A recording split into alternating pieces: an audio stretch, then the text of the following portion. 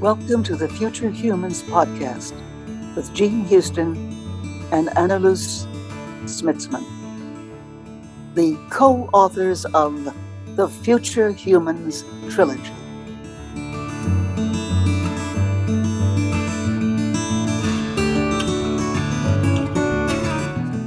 Today we have the enormous pleasure of welcoming our very dear friend and colleague, the esteemed systems scientist and world-renowned philosopher, Professor Ervin Laszlo.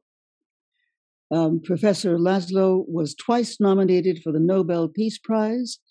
He has published more than 101 books and over 400 articles and research papers. He is the founder and president of the Club of Budapest and the Laszlo Institute of New Paradigm Research.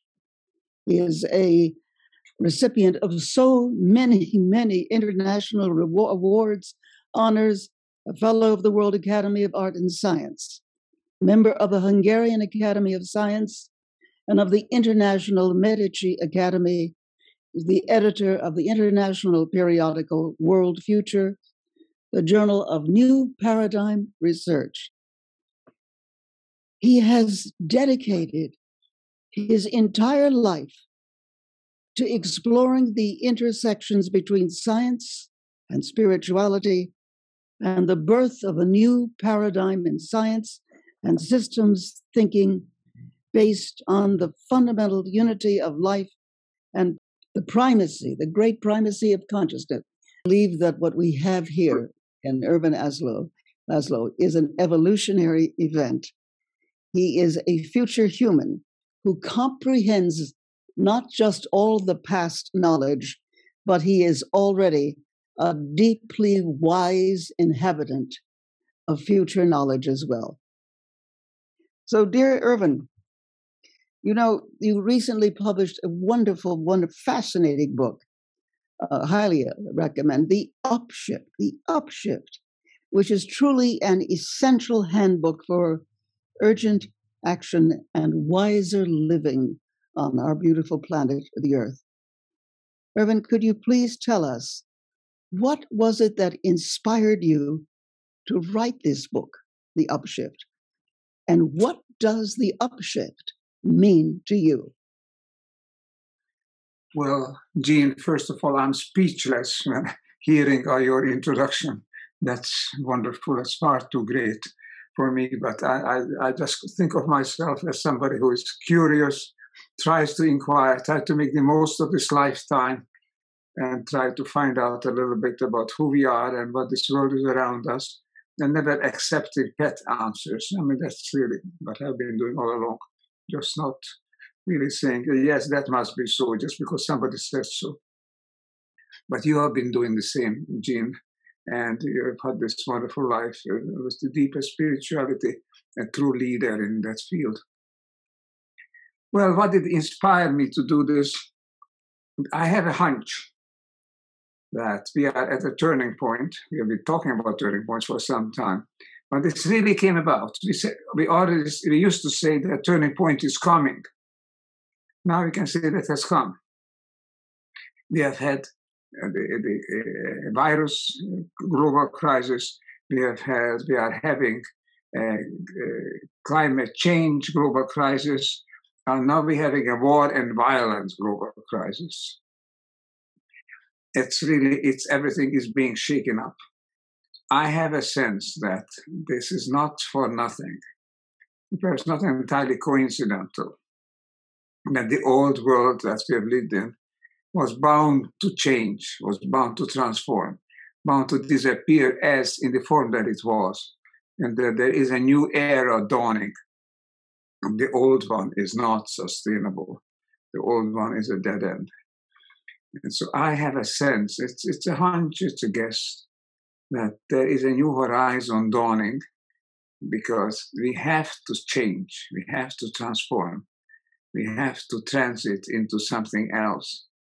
And people are increasingly becoming aware that something else is happening, not the same thing all over again. I have a sense that this is a historic moment when the road opens up. Up by up, I mean a continuation of the evolutionary journey that leads us upwards toward more consciousness, towards greater unity, greater oneness, and along that line, more and more complex and coherent, one kind of system, oneness systems, holistic systems are coming to be on Earth. The existing systems are transforming, breaking down very fast, and the new ones are coming. I have this seed in them, this seed for something new, for something more core, more coherent. So to make it this long story short, I just have a hunch that we have to talk now positively about the way up along the evolutionary continuum. And I'm trying to document or say this giving reasons why we think that there is a historic turning point that's come to us, and why that we can make use of that.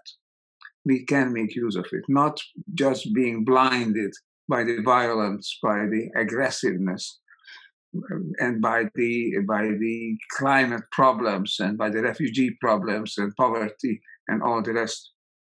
But see that all of this means a transformation. It means that what cyberneticians call a kick, that initial kick that you give a system, and then it starts transforming. Or that little bit of a flapping of a wing of a butterfly. It's a friendlier metaphor than the kick. That little butterfly that flaps its wings and changes the weather on the opposite side of the earth, and eventually changes it on this side as well. So I have a hunch that we are at this point. And I just wanted to write down my thoughts, to document why I think this world is unsustainable, and also say something about what we can do, each one of us, each normal person can do to become a part of this upshift, this upswing, you can also say, toward a better world. I think we can all play a role. We can all do something. And I was reflecting what we could do. And I tried to put that out in a little book, a slim little book, but I tried to make it as comprehensive as possible. Thank you very, very much, Ervin, and I resonate deeply with that. In fact, Jean and I, we've been writing about that upshift tipping point that you're talking about, also as a birth point, as we are now entering into the birth canal. And when I was listening to you, the image that comes to my mind is that before the baby is born, there's a moment where it actually needs to change its position so that the head can engage. And very good. I didn't think of that. You have to be able not to think of that. But I think it's excellent. Great. Because otherwise we're trying to get with our feet out through the birth canal, and that's not very pleasant, not for the baby and for the mother. So we need to, right? We need to make that shift. We need to make that radical change. I'm just agreeing strongly. Wonderful. Because it's part of your work as well, lifetime achievement and dedication. But I've seen you do as well, and and I'm happy to be a member also of the Laszlo Institute. Is this working on this new paradigm in science as well? Because in this new paradigm of science, we've also been really providing the conditions and the breakthrough insights for this radical new understanding also of the nature of reality.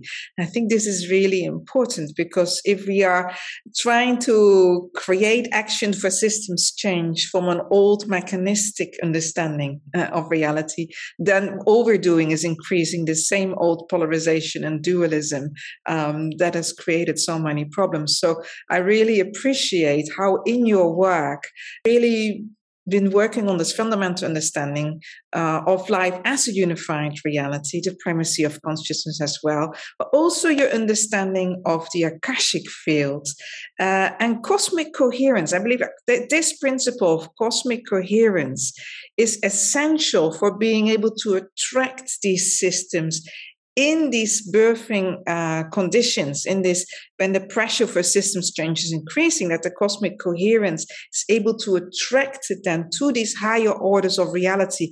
So I would be really pleased if you could share with us a little bit more about what this cosmic coherence principle, as well as the Akashic field, means, and especially for how we are applying this now as we are going through this birth canal, and we need to engage to get into the right position.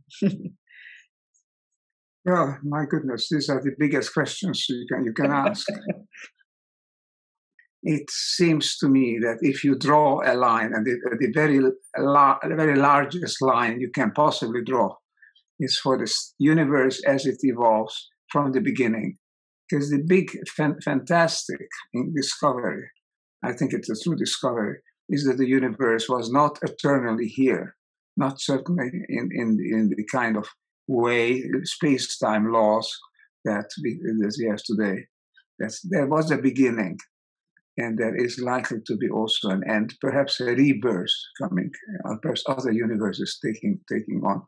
But this universe is not infinite, not eternal. It has a birth canal, it has a birth, and it has an adolescence, it has an adulthood, it has an old age, and it has a rebirth, perhaps a rebirth period is coming about. But this universe is not eternal, as far as we know. Then we can ask ourselves, what is the largest, greatest movement that we can observe in this universe from the beginning? Then it seems to me that one can sum this up by saying, from chaos to coherence. If you say that, then everything that evolves, moves toward coherence, getting past chaos, incorporating chaos, ordering chaos, making sense of it, realigning the elements of the universe so they cohere with each other. And the whole universe, as we keep saying in the spiritual domain, as Jean and you have been saying, this whole universe is one. But it is really one because it's moving toward oneness. It has always been one, but not always in manifestation. It must have been one from the very beginning, from even before it was born. It must have had a mother, a birth. I'm trying to work with this metaphor that you brought up, Anna-Luz. Yes, there must have been a oneness in the universe before it was born. Because from the very beginning, the very first developments or actions on this universe, the emergence of particles and the working together of protons and neutrons, attracting electrons and creating hydrogen atoms, and then deuterium and the other atoms and molecules and so on.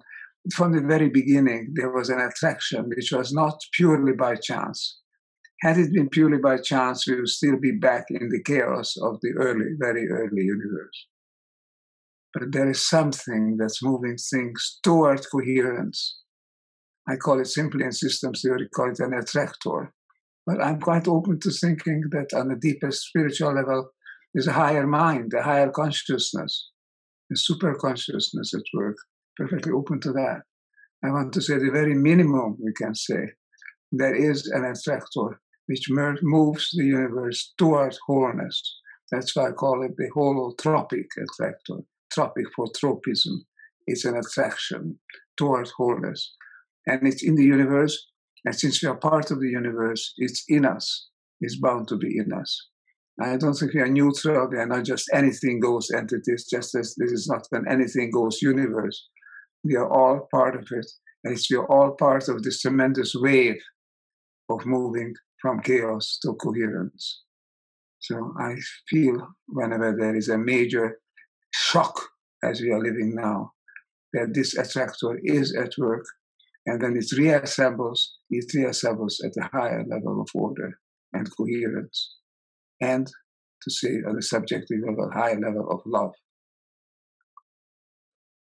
Thank you so much. You've comprehended about 5,000 years of both scientific and theological thinking. In many cultures, when they are at the point of a potential renaissance, they often are preceded by terrible breakdown, by even pandemic, as happened in the 14th and early 15th century in Europe.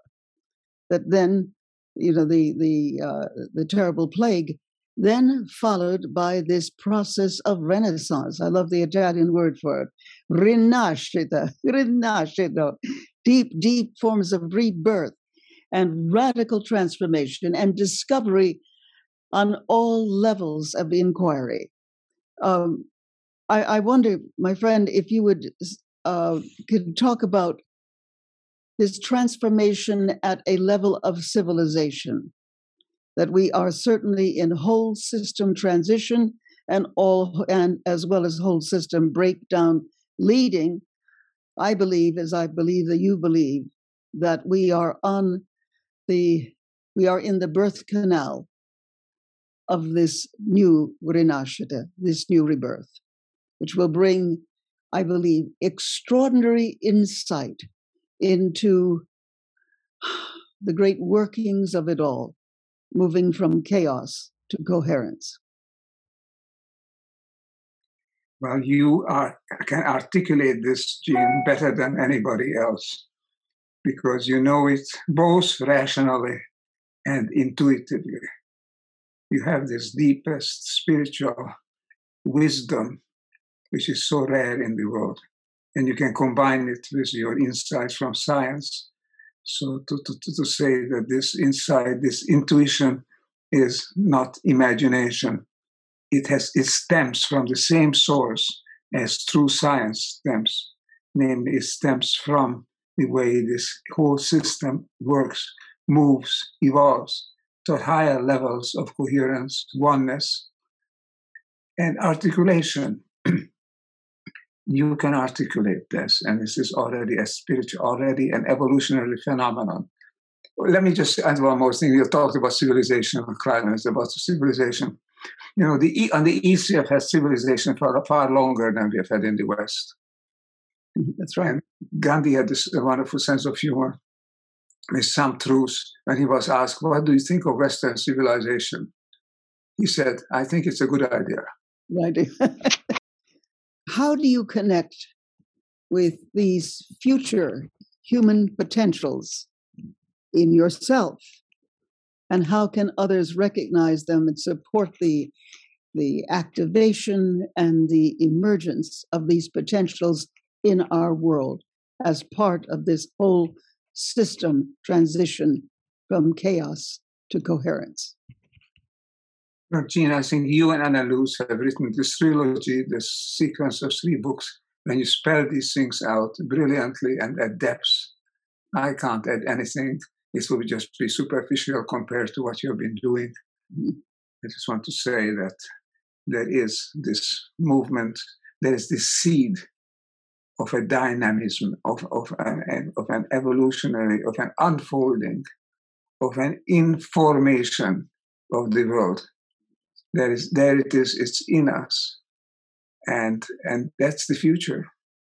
We are moving in that direction. If we don't keep doing stupid things and end up by becoming extinct, which is a distinct possibility, if we could just manage to keep ourselves together and keep intuiting this wisdom of the direction toward coherence, toward oneness, and we keep being guided by the love that this inspires, then I think we'll be moving toward a world that is truly a family, that is truly has a wholeness to it, that is truly a community. We have the seeds of it here. And whenever there is a real crisis, there's sometimes something is coming up. Something is coming up and new ideas are coming up. Just at the current crisis, which is the Ukraine crisis, and the unprecedented solidarity that it is calling forth in the world is simply amazing. And we really need, unfortunately for the time being, we really need a common enemy to be able to pull ourselves together. a common opponent, like somebody who is on the other side and threatens us. Then we pull together. I witnessed as a child, I was 12 when the war came to an end in Budapest. I have witnessed the response of ordinary people to the Nazi threat when we were occupied. And when the war came to an end, I witnessed this fantastic sense of rejuvenation, rebirth, rinascita, that we had in Budapest. I was 12 and then 13 after, and 14. I left when I was 15, Hungary. But until then, I was there, and I participated, even though it's just as a small child, I participated in the sense that now we are building something. Now we are coming back to life from the rubble, of a city that was heavily bombed, up to the rebuilding and seeing every time a neon light came up on our store, I rejoiced. My goodness, look at that! There's a new light over there coming up, and you can hold hands now, and we can move forward together. It's a sense that I'll never forget, and I think that's kind of a sense is being recalled to me now, in the so-called free world that we can be proud to belong to. There is a unity. There is a new coherence. There's a new agreement on what we need to do without asking too much about who is getting how much. Just we have to do it. And there is a sense, yes, we can pull together. It's possible. And we can build out of the rubble of those cities in Ukraine. We can build something better. And I think it will be coming forth in the coming years. And it will be an example of how we can build the world without having first to completely destroy it, how we can build a world from the fragments that we already have. As you are saying, and both of you, in this brilliant series of books, there is a new future, a future of human being born already. Thank you. I'm very grateful you shared that wisdom, and that also aligns them beautifully with the final question to you, dear Ervin. And that is, when you look back at your life, and there have been so many choice points for you, and we become who we are today and tomorrow, also to the choices that we're making and the quality of choices we make and the consciousness of that choice, which becomes really the seeds of our future becoming for ourselves and our world.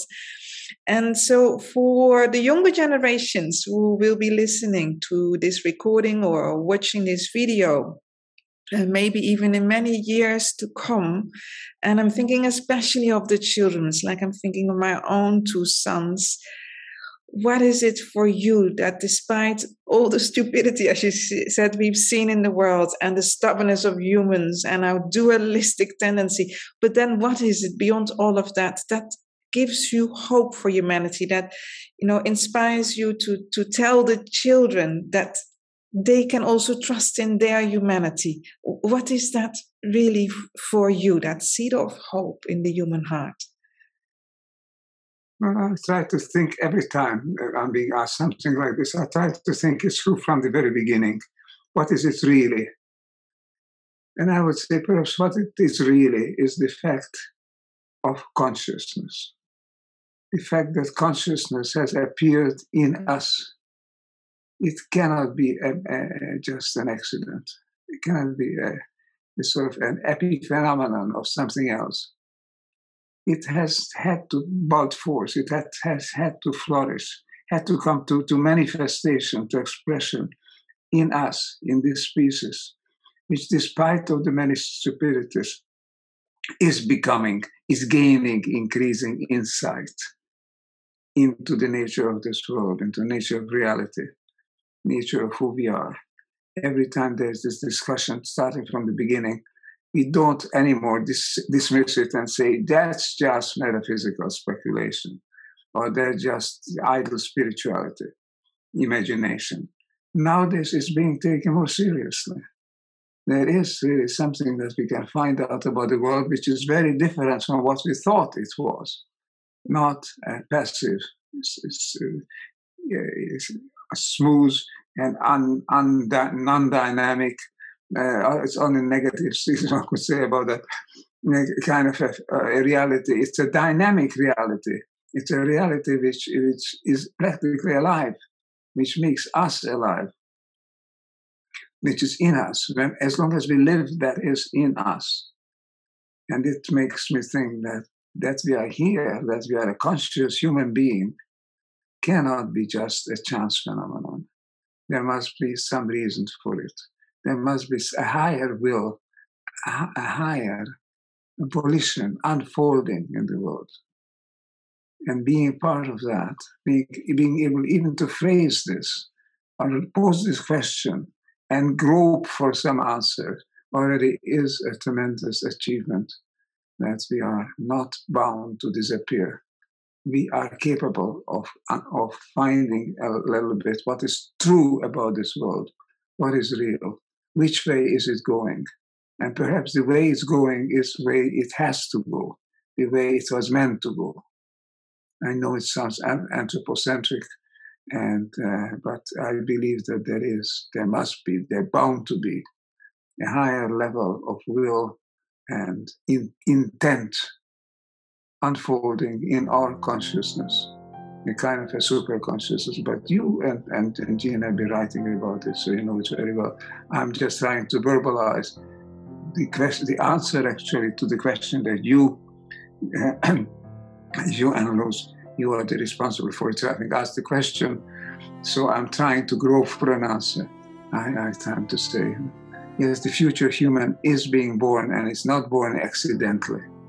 It is already here, and we try to live it. We try to be it, and that, I think, is the change that Gandhi says you need to be by living it. So I think I'm hopeful, and I think this is not accidental. The holotropic attractor, the will of God, the Taos, what Muhammad said and wanted, but in every great religion, and you know them all, this comes to the fore. Love, oneness, developing cooperation, working together. All this is in us, and let it shine forth. This is the time for it to do it. Thank you so much, Ervin, for your profound wisdom and your service to humanity and everything you've shared with us. Jean, would you like to have the closing word? Please, Jean. Yes. I think the closing word has to be a poetic one. Because I think you, dear friend, you really are the incarnation of these words, which are the human heart can go to the lengths of God. Dark and cold we may be, but this is no winter now. The frozen misery of centuries cracks, breaks, begins to move. The thunder is the thunder of the flood, the flow, the upstart spring. Oh, thank God our time is now, when wrong comes up to meet us everywhere, never to leave us till we take the longest stride of soul folk ever took. Affairs are now soul-sized. The enterprise is exploration into God. What are you making for? It takes so many 1,000 years to wake. But will you wake? For pity's sake. Oh, dear, dear Ervin, you are one who has awakened and continues to cause so many people and institutions to wake up. You have not bored God. Thank you, dear friend.